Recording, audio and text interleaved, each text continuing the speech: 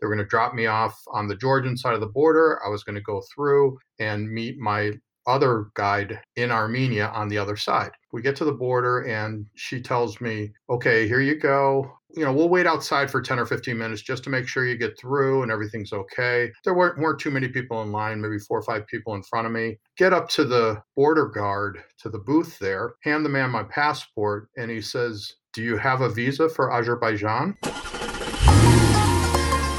Happy Earth Day, and welcome back to Drive With Us podcast, a podcast where we explore driving cultures around the world by bringing on a new guest each episode to talk about the crazy things they've experienced on the road, who they are as drivers, and how they became the driver they are today. I'm Bhavneet. And I'm Taranjeet. But before we get into who today's guest is, which you could probably already tell by the title, a quick little plug because, we shouldn't be afraid to ask for help, right? And feel free to forward past this small update if you're like, just give me the stories. I just want to hear the guests' crazy driving stories. Go ahead and skip past this update.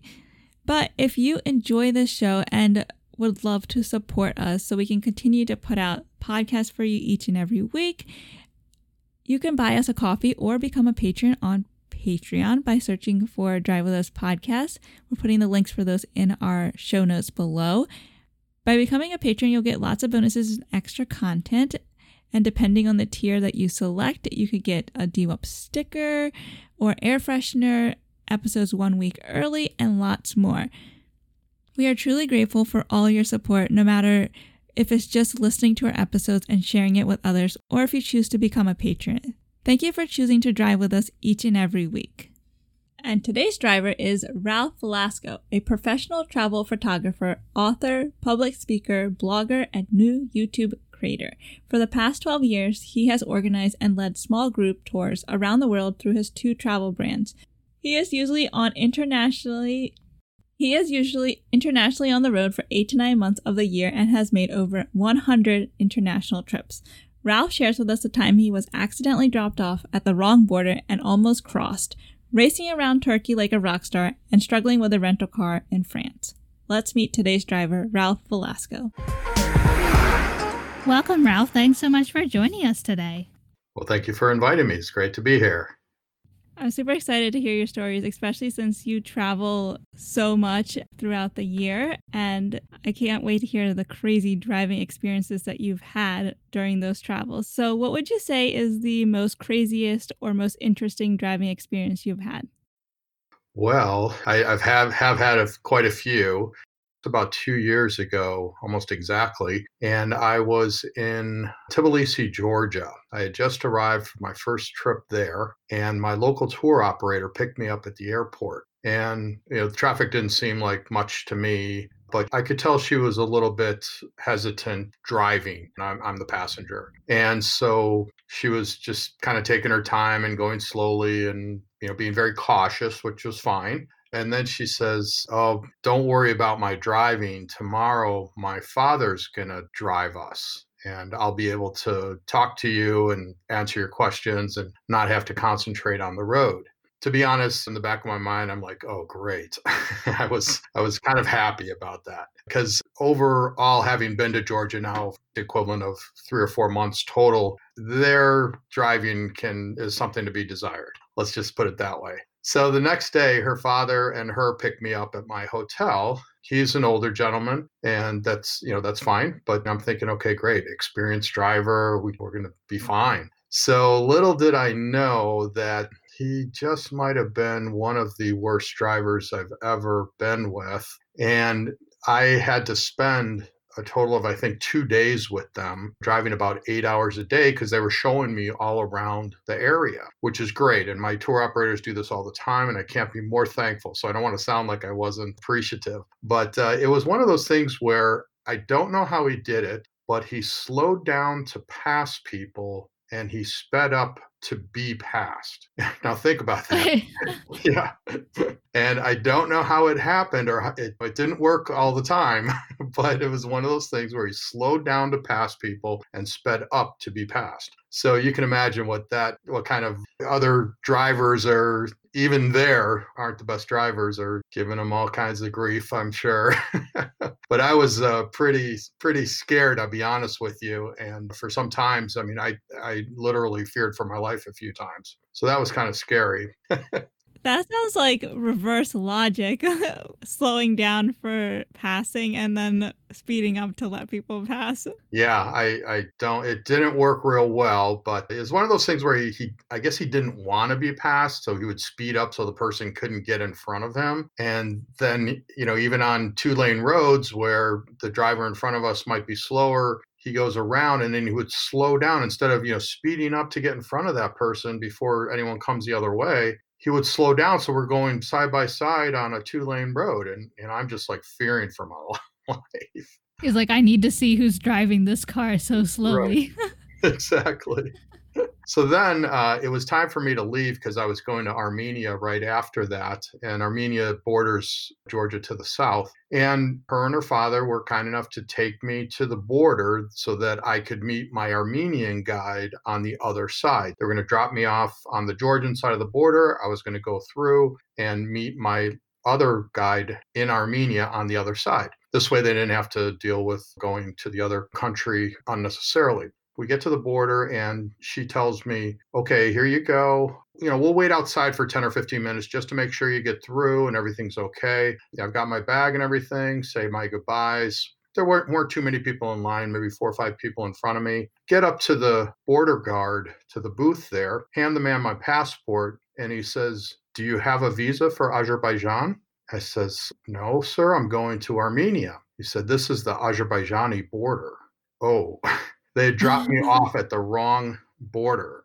And pulling up, I didn't see a flag. I didn't see any signage that would have indicated to me that it was the Azerbaijan border. And so they didn't know it either. I don't think they'd been there for many years, so they weren't quite familiar with it. Thank goodness they waited for me and I was able to come back out and find them. And then they had to drive me 45 minutes to the Armenian border. Oh my God, that's so crazy. Like, how do you end up at the wrong border? Yeah. And thank goodness that Azerbaijan requires a visa, because had I gotten through, I might have had trouble coming back to try to get to Armenia. But because they had a visa requirement, the guy wouldn't let me through. And that really saved me. Wow, that is crazy. But yeah, you are lucky in that sense that you didn't end up crossing that border and then it was more of a problem. Mm-hmm. Yeah, it was something that we laughed about. But I'll be honest, I was kind of relieved that, oh boy, I'm done with having to drive with this man. And sure enough, I could not get away. I had another 45 minutes with him to the other border. Just one more drive. So speaking of worst drivers, where would you say you've encountered, I guess, the best drivers? Certainly Germany comes to mind. They're very experienced. I think the U.S. has very good drivers, mostly outside of the city, I suppose. I think probably Germany would come to mind first. Well, I guess it makes sense then. They have the Autobahn, so you got to be a good driver if they're going to have such a high-speed highway. Yeah, for sure. I've got to think that they're very experienced, and you have to be pretty confident to drive on an Autobahn that has no speed limits in parts of it. Well, since you have spent so much time in different countries, I think you mentioned 8 to 9 months internationally every year, we're interested to hear what perspective is in terms of if you've ever encountered any stereotypes of different drivers or like any particular types of drivers in certain areas. Boy, it comes to mind when I think about scooters and Vietnam and Cambodia, because they've just literally got millions of scooters that add a whole different element to the driving situation. Now, I've been on the back of scooters. I don't know if I've ever rented one and actually driven one there, but I've often been in tuk-tuks and other types of vehicles and group vehicles for our groups and things like that. And certainly you're affected by all of these scooters around, and you just can't believe the way that they buzz in and out of traffic. And it's really impressive. I mean, as far as scooter drivers, I would think probably Cambodia or Vietnam might have the best of those. But I have seen all kinds of things that, a lot of these folks only have scooters to get around. And it makes sense because a car might be difficult to park. The fuel can be expensive, things like that. So scooters are very practical. But I've seen all kinds of different things on the back of scooters, because that's the way that they move things from one place to another, is on the back of a scooter, because it's probably the only vehicle that they have. I've seen 2 double beds on the back of a scooter. Must have been 60 pineapples on the back of a single scooter. I saw 3 full-grown live pigs on the back of a scooter, and they were somehow tied on their backs side by side, and the driver was completely pressed up against the handlebars. I don't know how he drove, but I actually got a couple pictures of it out the window, and it was just unbelievable. I mean, these were full-grown adult pigs that were alive on the back of this man's scooter. I've seen a dog, someone's pet, medium-sized dog, just sitting loose, like you might sit next to the fireplace on the back of this man's scooter, just driving along at 30 kilometers an hour in traffic like nothing was happening. Truly, truly amazing. That must take some serious skill in order to balance all that on a scooter and then still weave in and out of that traffic. Yeah, I don't know how they do it. It's truly impressive. And there, especially Cambodia, I don't know that there's really even a single traffic light, at least one that anyone abides by. The traffic just flows and it just works. And I think that it might even be a better system than having, 4-point stop signs or stoplights. And those roundabouts are a bit of a hybrid, where it keeps the traffic flowing. You don't have to do those, stops unnecessarily. But in Cambodia, especially, someone merges into your lane and you just pull over to the side and let them in and keep going. And it just flows and it works beautifully. And I wonder if it's not a better system. Now, it would never fly here in the US because, I don't think you get people to do it, but the people that have grown up doing it, it's a pretty great system, if you ask me. Yeah, I think it would be really hard to get all the Americans to be on the same page and not have any lights here. I feel like that'd be chaos here. Yeah, absolutely.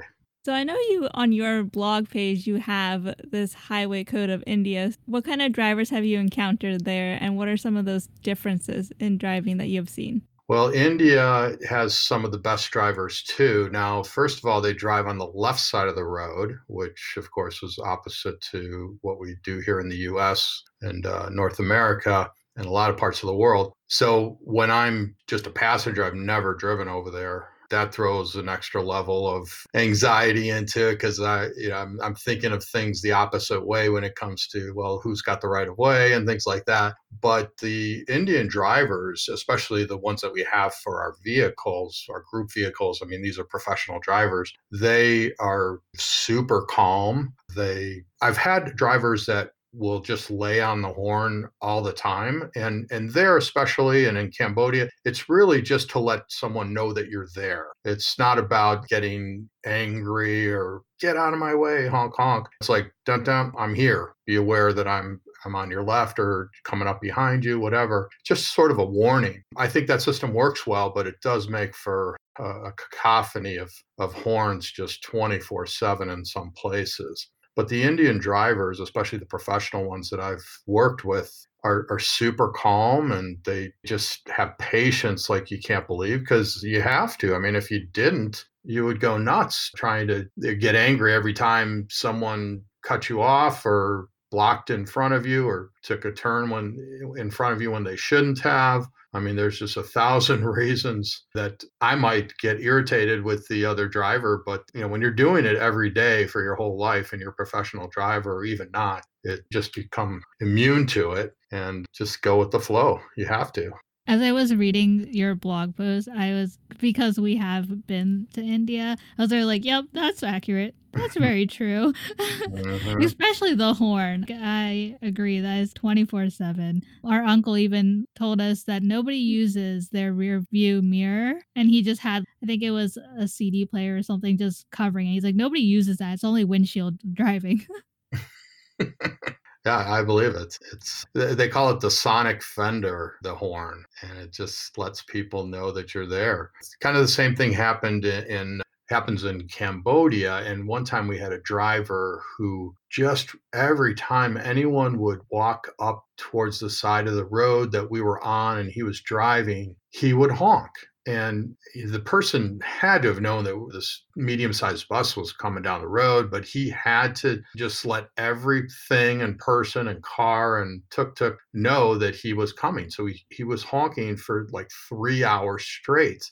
And finally, I had to call my local tour operator. I said, could you please ask him not to honk the horn like this? I mean, if we're in danger and there's an accident about to happen or it's really emergency, absolutely. But not every time, a chicken comes to the edge of the road, he's honking the horn.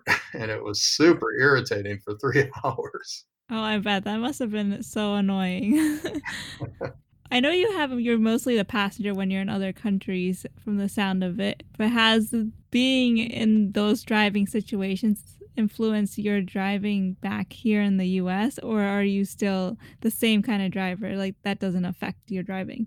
I don't think it really affects my driving. I've been to Europe probably 100 times now, and I've only rented a car twice. And mostly the only reason that I don't is that, number one, it can be very expensive to park.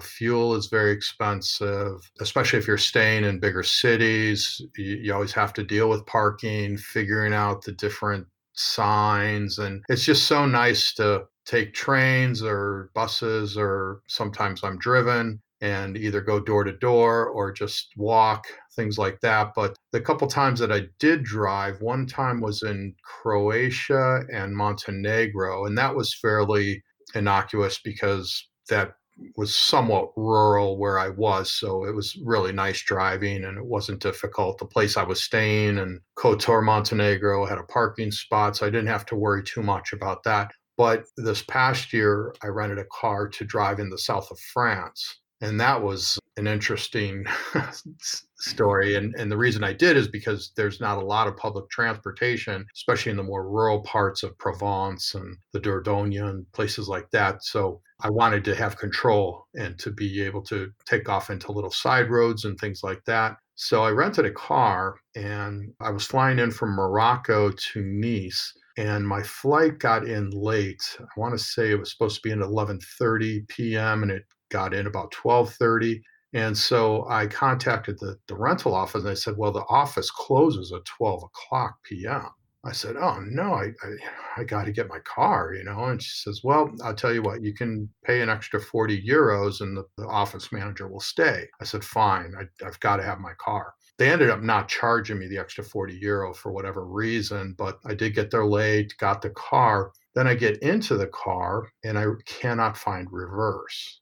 I've driven stick forever, but I hadn't driven stick in a long time, probably 6 or 7 years. I remember you used to just kind of, pull it over to the left and back, and that was reverse.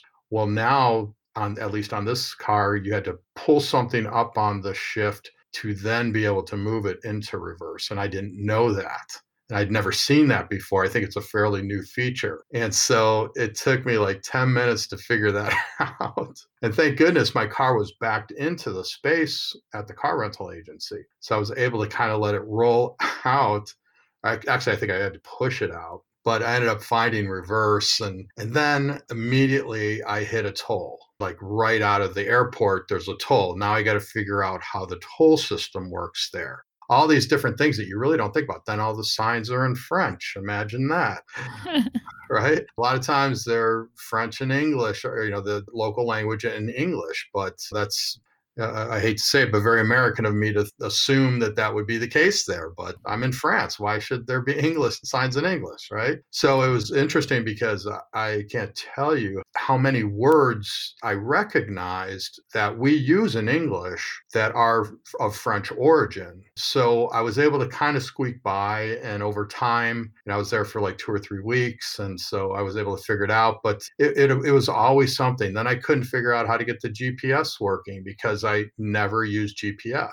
I usually use my phone, but I paid extra to have GPS in the car. So I wanted to figure it out, and then I couldn't get it off of French. So yeah, the woman talking to me is speaking in French, but I knew that there had to be a way to get her to speak English. It was just one thing after another like that, which it was just a comedy of errors. I couldn't figure out how to use cruise control. Then there was some sort of a proximity indicator that every time I went over one of the lines in the road, it would honk or it would beep. Couldn't figure out how to turn that off. So it was just one thing after another, but it was quite the learning experience. That's hilarious, especially when you got the GPS. I was like, well, isn't it going to be in French? But then you had trouble figuring that out too. So it's just funny, but at least you had a good time. Yeah, I tried to make the best of it and not get too frustrated. Also really good that your car was backed in for you. I was just imagining you trying to reverse and then the people just sitting in the office being like, look at him, he can't even get the car out. I know. It was embarrassing, but I figured it out and I'm here today. Now you know.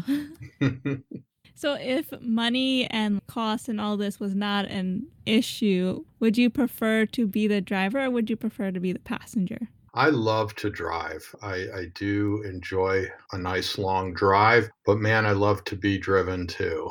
I love not having to think about parking and traffic and concentrating on the road. I'm probably 50-50 on this. Now, when I travel, I'm on the road 8 or 9 months of the year, and I probably hardly ever drive during those 8 or 9 months. So when I do come back to the US and I drive, it's like riding a bicycle. It's not like I have to figure it out again, obviously, but I enjoy driving. Sometimes I like to maybe listen to podcasts and things like that when I'm driving. So I miss that when I don't drive. But I also love to be driven and not have to think about that stuff. And when I go on scouting trips, because I organize and lead tours around the world, when I go on a scouting trip, which means that I go usually a year ahead of the group to try things out, do everything, experiment and meet everyone and test out the hotels, visit the restaurants and meet the hotel owners and things like that. I'm often driven around by either my local tour operator or a guide, or sometimes even a third person who's a driver. And then me and the tour operator are able to talk and discuss and do things like that.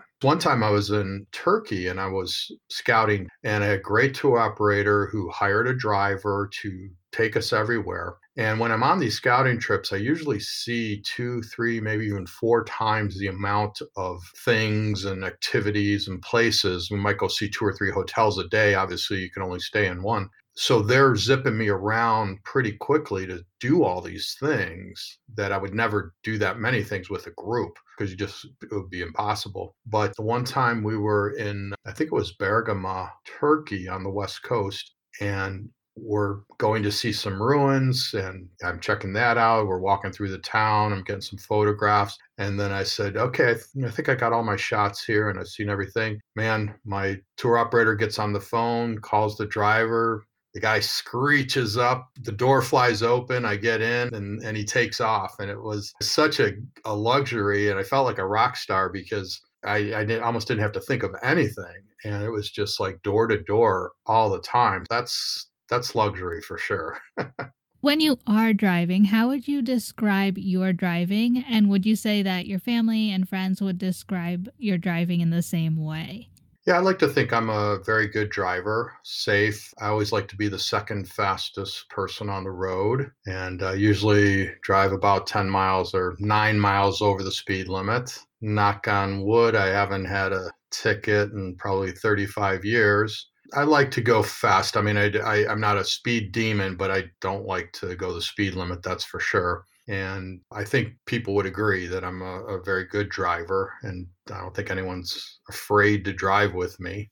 So, since you like speed, I'm guessing you enjoyed that whizzing around in Turkey then. Yeah, if I recall, that this was 5, 6 years ago, but I remember the driver was very good and very conscientious, and nothing worse, especially if I'm with a group. I won't tolerate a driver who's unsafe. No way. Or with my own life, but especially if I'm leading a group and we've got a driver who's unsafe, which, God, I can't remember one or two times in over 100 trips that we've had that happen. But that's a real problem. I mean, I never ever put one of my groups in danger. It's nice to be zipped around like that. Feel like a rock star. I can imagine. You were talking earlier about how some countries honking is just part of the driving culture. Would you consider yourself someone who tends to honk or a honker? No, I'm not. I rarely honk. Maybe if, I'm at a light and I'm behind someone and I could tell they're on the cell phone or something and the light's changed and it's been 3 or 5 seconds, I might just do a quick toot to let the person know that, hey, come on. But I'm not an angry driver, I don't think, but I very judiciously use the horn because I think it should only be used in emergencies or just quick reminders like that. Well, since you said more level-headed when driving, what would you say is your biggest driving pet peeve? Oh, it really bugs me when I am at a light making a left turn and the person in front of me, there's one car in front of me, and they don't pull out into the intersection to make the left. And then, they're waiting for traffic coming towards us. Then when the traffic ends, they go and the light turns red and it only allows one car to go. I'm always very courteous, and I've heard different things that I don't know if nowadays this is considered illegal to actually go into the intersection and wait till it's safe to take that left. But I've got to think it still is. But, I'll pull out as far as I can so at least one or two other people can make it through the light with me. It doesn't make sense for just one person to go at a time. So that's something that really gets me. Yeah, I definitely saw that as a big problem, like, especially when you're driving in the city. You're like, there's no way anyone's going to make it unless if you actually sit in the intersection. Yeah, I mean, you pull up there, let one or two other cars behind you get through. It's safe. And, it's just inconsiderate to wait until you're the only person that can get through and then the light turns red. And it's such a waste of time. That, and what really also bugs me with left turns is if there's a person in front of you and they don't pull up to the line far enough, so your signal just never turns on. That too. Yeah, exactly. Right. Or also people that don't use their turn signal. I use my turn signal all the time, and I want people to know that I'm getting ready to turn or I'm going this way or that. And if someone doesn't use it, to let me know. I consider myself a very courteous fellow driver. And so I guess I expect that of other people, and it doesn't always happen, that's for sure. Romania, speaking of turn signals, what happens in Romania is oftentimes they will drive, like there's a lot of just 2-lane roads. And so people will actually turn on their opposite indicator, like they turn on their right indicator, meaning that they're going to pass you. Instead of, you would think they would turn their left one on to pass you on the left, because they do drive on the right-hand side of the road. And that was always something that I had to get used to. They often will drive half on the, what do you call the apron, the right-hand side? Oh, the shoulder? The shoulder. They'll drive half on the shoulder and half on the road. And this is actually a courteous thing because it gives you room to pull around them, but they might have their flashers on while they do it. It's interesting how these different cultures drive around the world and have these different ways of doing things. And if you travel much, you really have to figure that out pretty quickly wherever you go. I'm just picturing somebody either like from the US going there or from there coming here, and they're just doing what they're used to, and then the others are just like, what is going on? Mm-hmm. Yeah. I mean, it would be hard for me to be driving there and do and drive the way that they do or use the indicator the way that they do. It would take a while to get used to that because it's the opposite of what I would think is the way to do it. Doesn't mean my way is right, but that's the way I've grown up driving. I still can't. I don't understand the whole put the right signal on to go left. I can't process that. Yeah, I don't know if they're telling the person behind them that they're going to the right so that you can go around to the left. I don't know. I can't explain it.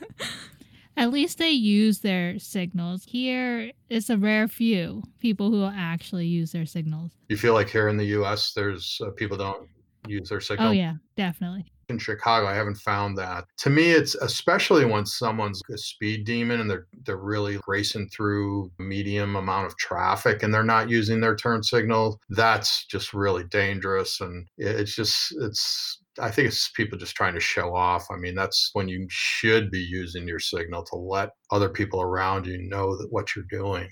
Yeah, we're in Maryland, and I feel like 1 in probably 20 cars will actually use their signal. Wow. Guess I'm pretty lucky here in Chicago because I would say 1 in 20 doesn't, I imagine. So since you are a level-headed driver, I'm imagining you haven't had road rage yourself, but has anyone ever had road rage towards you? I mean, don't get me wrong. Of course, I get irritated and I might bang on the steering wheel for something that someone did, but I'm not going to get crazy and get out or get into an argument with someone about anything that's happened to me so far. But one thing that really does get me is someone giving you the finger. I would never do that to someone. And there's people that just use it willy-nilly. And to me, that's super offensive. And it's not something that I just throw around ever. But, them's fighting words. It's just wrong. And I think a lot of times people just use it not even thinking how strong of a signal it is to the other driver. And that I don't like. But as far as seeing road rage, gosh, I can't remember having seen too much. Not really. One thing that is certainly parking, and especially in a place like Chicago that gets a lot of snow, there's always the stories in the winter about people shoveling out their cars that are parked on the street and then pulling out, and then someone drives right in and takes it, or they try to put chairs there, which I guess is illegal. And so that can always stir up some big problems. Not anything that's ever happened to me, but I know that can really be a problem. You spend 2 hours digging out your car and then someone just pulls right into it. But I don't think that you can just put some chairs there or something to block it for 8 hours for you to come back after work kind of thing. Yeah, that's crazy. I don't think, we don't get that much snow here, but imagine the frustration. It's like I said so long, shoveling. I don't know what the right answer is to that.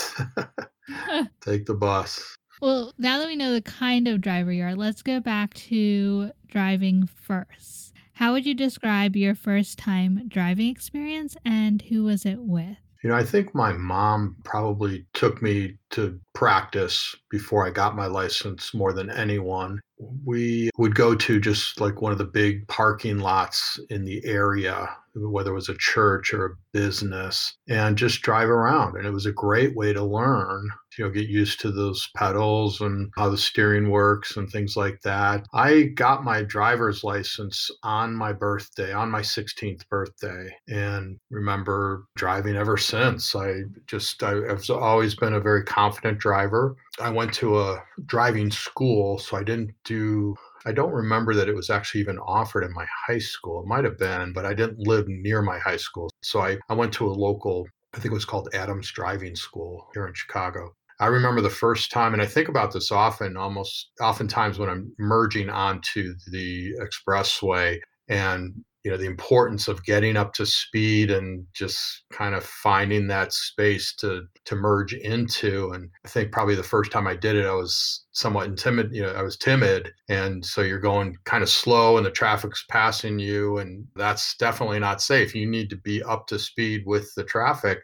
to be able to slide in there. And so from that day on that I did that with the instructor, I don't think I ever did it again. And so on my 16th birthday, I got my driver's license and was driving ever since. But I would say that my mom was the one that really taught me trusted me to take me out and show me how to drive and things. I never drove stick. I didn't drive stick until I bought my first new car when I was maybe 24. And I bought a stick on purpose. I actually bought it intentionally so that I had to learn how to drive stick. I'd driven it a few times before with friends' cars, but I never had a car or spent much time in it. So this forced me to learn how to drive stick. And it was one of the best things I ever did. The other one of the best things I ever did was taking a typing class in high school. I don't know if people think about that, but especially at my age, and I'm 57, but back when I was in high school, they offered typing classes. And that was one of the best things I ever did was take a typing class. But I also feel that way about the driving school. How was your first time driving stick? How was that experience? I'm sure I was a little bit hiccupy, but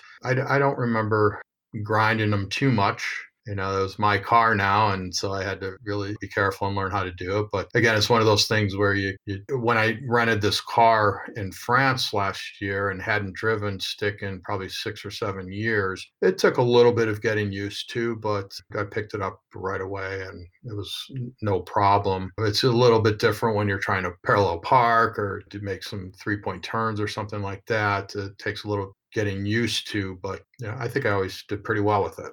I'm curious to know because a lot of the guests we've asked in the past, they usually say no to this, but did you have to parallel park on your test, and do you think it should be part of the driving test? I don't recall, but I'm pretty sure it was part of the test, and I absolutely think it should be part of a test because it's a really important skill to have when driving. I was just on the road the other day, and this lady was trying to pull, I could tell she was trying to parallel park, and there was just no way she was going to be able to get into the spot at the angle she was. And I almost pulled over to ask her if she'd like me to help her, but there was a couple of people, I think, that were driving with her that were kind of guiding her as much as possible. But I think it's a very, very important skill to have. So I definitely think people should need to learn it.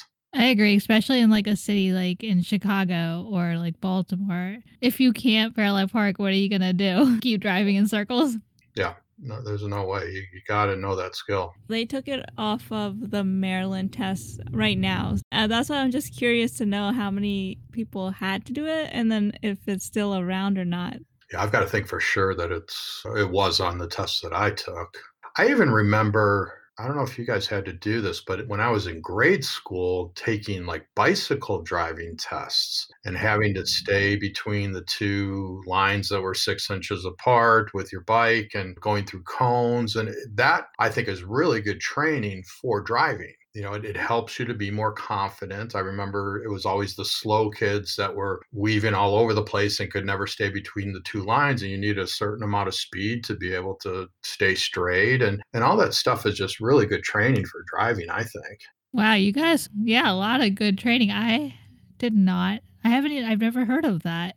Yeah, I mean, there was driving. I think to be able to bring a bike to school, you had to go through this riding test. And this was like up until 6th grade. So we probably had to be in 5th or 6th. And, there was a course that they laid out. And I think it was really good training, even for driving later, because they wanted to be confident that you knew how to ride a bike to school safely. That was the whole idea.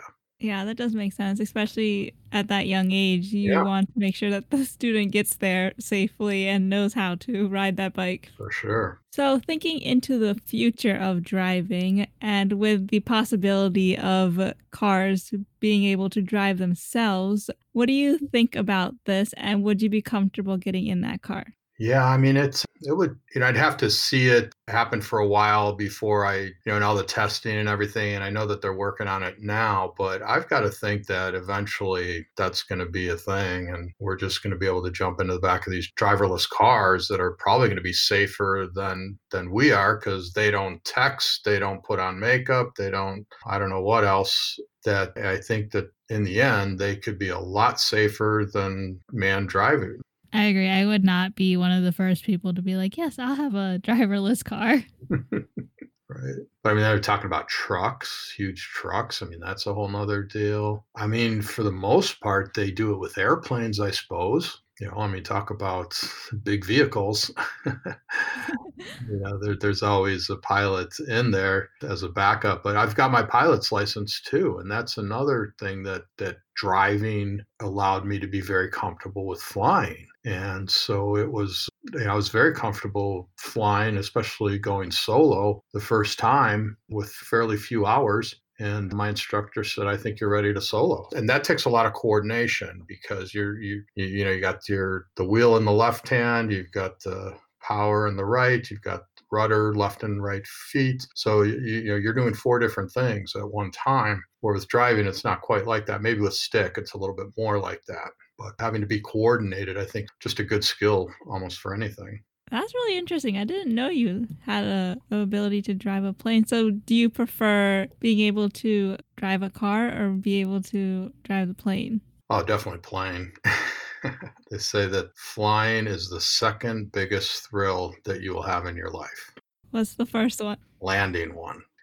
So, I mean, it's one thing to get them up in the air and to be flying. It's pretty easy because you're just gliding for the most part, but they all come down. There's no doubt that every one of them comes down, but to be able to land a plane correctly is quite the thrill.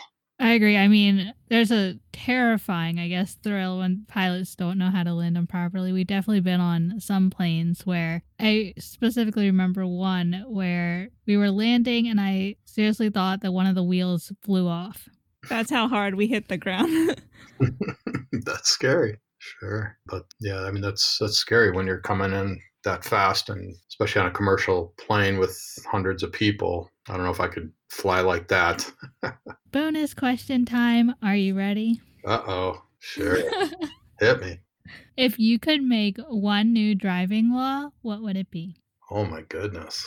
I think it comes back to that pet peeve where, if you don't pull up into the intersection to take that left, you get a ticket. If you hold people back unnecessarily and you're not being safe, you should get a ticket. I think that would probably be my new rule. That would probably increase the revenue. Right. Yeah. Or get a ticket for not using the turn signal. I think that probably is technically something that they could give you a ticket for, but they probably almost never call people on it. Yeah, that's definitely something that, at least here, people are getting a lot of tickets. Yeah. I don't know how they would enforce that, but that'd be an interesting law. Yeah, right. To me, it's all about letting other people know what you're doing and how you're working with them. Hey, I'm going to do this, so be aware. And that's, I think, where that whole horn honking thing comes in a lot of parts of the world is, hey, I'm here, honk, honk.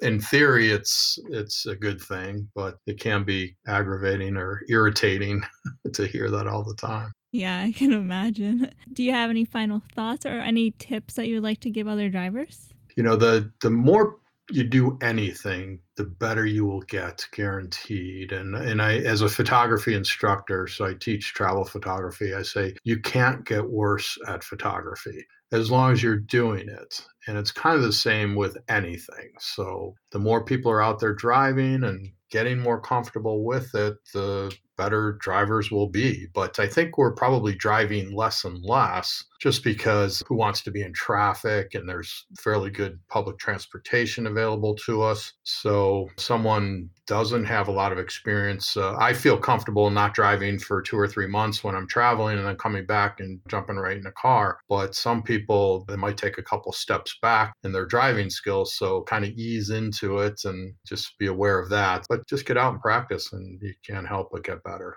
Yeah, the more you practice at anything, like you mentioned, is how you get better. I don't know if in terms of driving, I feel like there are some drivers who the more they drive, the worse they get. But I hope for the most part, the more you drive, the better you should get.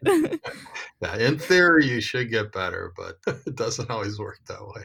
Well, thank you so much for coming on. And I know you have a blog and a YouTube channel that you're about to launch. Can you tell us a little about that and where everyone can find it? Absolutely. I have two travel brands that I organize and lead tours when we're traveling. So one is called Photo Enrichment Adventures and the other is A La Campagna Experiences. But I'm also I just launched a travel blog called The Continental Drifter, and that can be found at continentaldrifter.co. And I'm getting ready in the next couple weeks to launch a YouTube channel, which is something I've been trying to get off the ground for the last, I don't know, probably 8 or 9 months, to be honest, but I've wanted to do it right, because anyone can start a YouTube channel today with just doing selfies and putting them up on YouTube. But I want, as a photography instructor and tour organizer and a pretty well-traveled person, I wanted to have, there's a certain quality I wanted to have for it. And so I finally found a really good editor and a really good person to help me with the behind the scenes stuff. And now that we're not traveling with COVID at the moment, I'm looking back at a lot of the content that I've created over the years that I've been wanting to do something with. And there's all these little interesting vignettes, people I've met, things I've done, seen. So we're packaging those into short YouTube videos with narration. So that's at YouTube, and you can look for Continental Drifter there. And I'm really excited about the channel and for this new way for me to share my knowledge. Well, thank you again so much for coming on. We had fun talking to you about all your fun, interesting driving experiences around the world. Thank you. It was really a pleasure, and keep it up, ladies. This is such a unique format, and I was very excited when you asked me to be on, because it's very, very original. I feel like Ralph has such a cool job. Like, he gets to travel for a living and then go to these different countries, create these tours, take people on these tours, but at the same time, I can imagine like how much work has to go into being able to put all of that together. So kudos to him that he's able to do all this. Could you imagine being dropped off at the wrong border? Like, what if they had left? Like, how did they end up at the wrong border? Like, were there not signs that said this is the Azerbaijan border? They must have been as good as directions as I am. And the way that he was describing driving is in Georgia, so I'm pretty sure they could have got turned around very easily. What if you were dropped off, but they left? Like, what would you have done in that situation? Why would they have left? I'm pretty sure you had a phone. This is not like you were not stranded without a phone, I hope. Okay, well, like, what if you were depending on the Wi-Fi and didn't buy phone service like we did when we went to Australia? What would you have done? I'm pretty sure since he does this for a job. I'm saying if you just start walking back. They're like, sorry, wrong border. Just start walking in the other direction. Yep, didn't want to come here. Nope. How far do I go? Which not direction? Not that border. Try again. Like Family Feud. Not that border. Try again. Just be like, which direction? Oh, that direction? Okay. Start walking that way. You would just walk. What else are you supposed to do? Excuse me, sir. Give me a phone. Taxi? Yeah, could you ask the border patrol person? Like, can I call those people back that just left me here without confirming that I was in the right spot? He probably just look at you like, no. Well, do you want to let me cross? I have nothing else to do. For his rental story, what would have happened if the rental office was like, nah, we're not staying open, and you were in this situation? Yeah, what would you do? I'm asking you. I answered the other one. What would you do? I don't know. I'd probably freeze. I would probably be so stressed out to the point that I just wouldn't be able to function. Would I have to drag you around like we did in the airports? This way! That way! Run! Yeah, probably. If you were not there with me, I would probably still be in that spot. Just standing there? Until the morning, and then they'll be like, oh, hello, how long have you been staying there? Since last night. So, in those countries, it's often usually like manual cars. I was just about to ask you. Yeah, I was going to ask you. Would you be able to drive manual? With having no experience driving manual, I don't think they would let you. Well, I don't think I would have rented a car in the first place if it was if manual was the only option. That's true. But then it's also like, do they drive on the opposite side of the road? I don't know if they do. I don't know if France does, but there's very select few countries that do.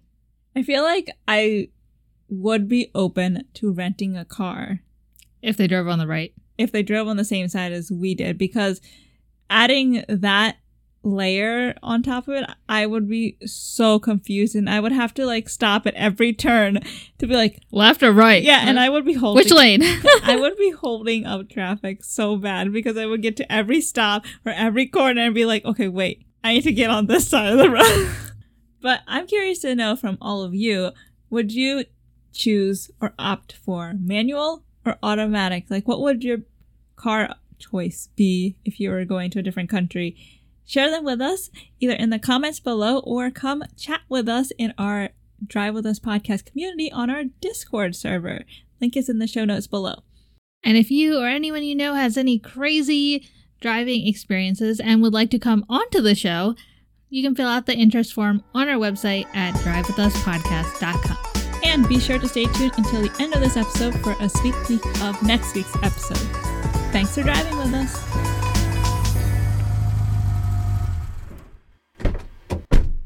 And now, a sneak peek. But I remember driving in New York, sitting in traffic on a bridge. We really couldn't go anywhere. And it was back to back. I think there was somebody coming from behind trying to get in front of me or something like that. I just remember the guy getting out of the car and screaming obscenities at me and getting out of the car because his car was in front of me and screaming. I won't even repeat what he said, but just these expletives. And I was just, oh my God, oh my God, oh my God. I really thought that I was he was going to throw something.